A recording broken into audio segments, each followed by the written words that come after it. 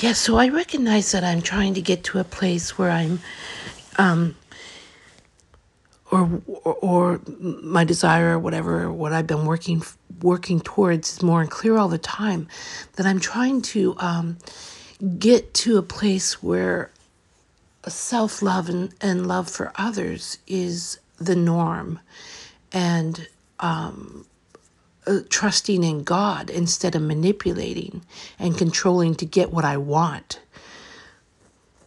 Then that would be freedom and peace and harmony and everything that I want, the Holy Grail, whatever, however you put it, however you say. For me, this is what where I've been trying to get, and trying to figure out how to tap into that, self-love, how to let go of my wants and desires, and for me, how to let go of that. And then I realized, and that's what I was going to make a podcast today, that the only reason that I haven't let go of it is because I really don't want to let go of it. Yes, I will easily let go of control and manipulating to get what I want, not to get what I need. All my needs are met 100 times over, but my wants, my desires, to make it about me, I'll easily let go of control, manipulation, whatever I do to get my needs, my wants taken care of. I'll absolutely let go of that if my wants are taken care of.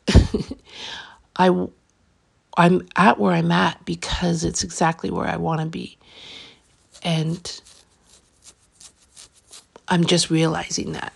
There's no great mystery to it. How do you tap into it? I don't know. But for me, it's when the desire is real and true and genuine, just like the self-love and trusting in God will be true and genuine.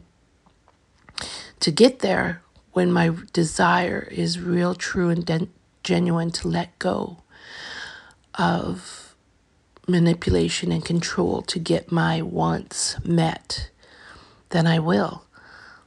That's what I'm realizing for me. I don't know about anyone else. I'm certainly not saying anyone's anything. It's just in my awareness. This is what is coming to me.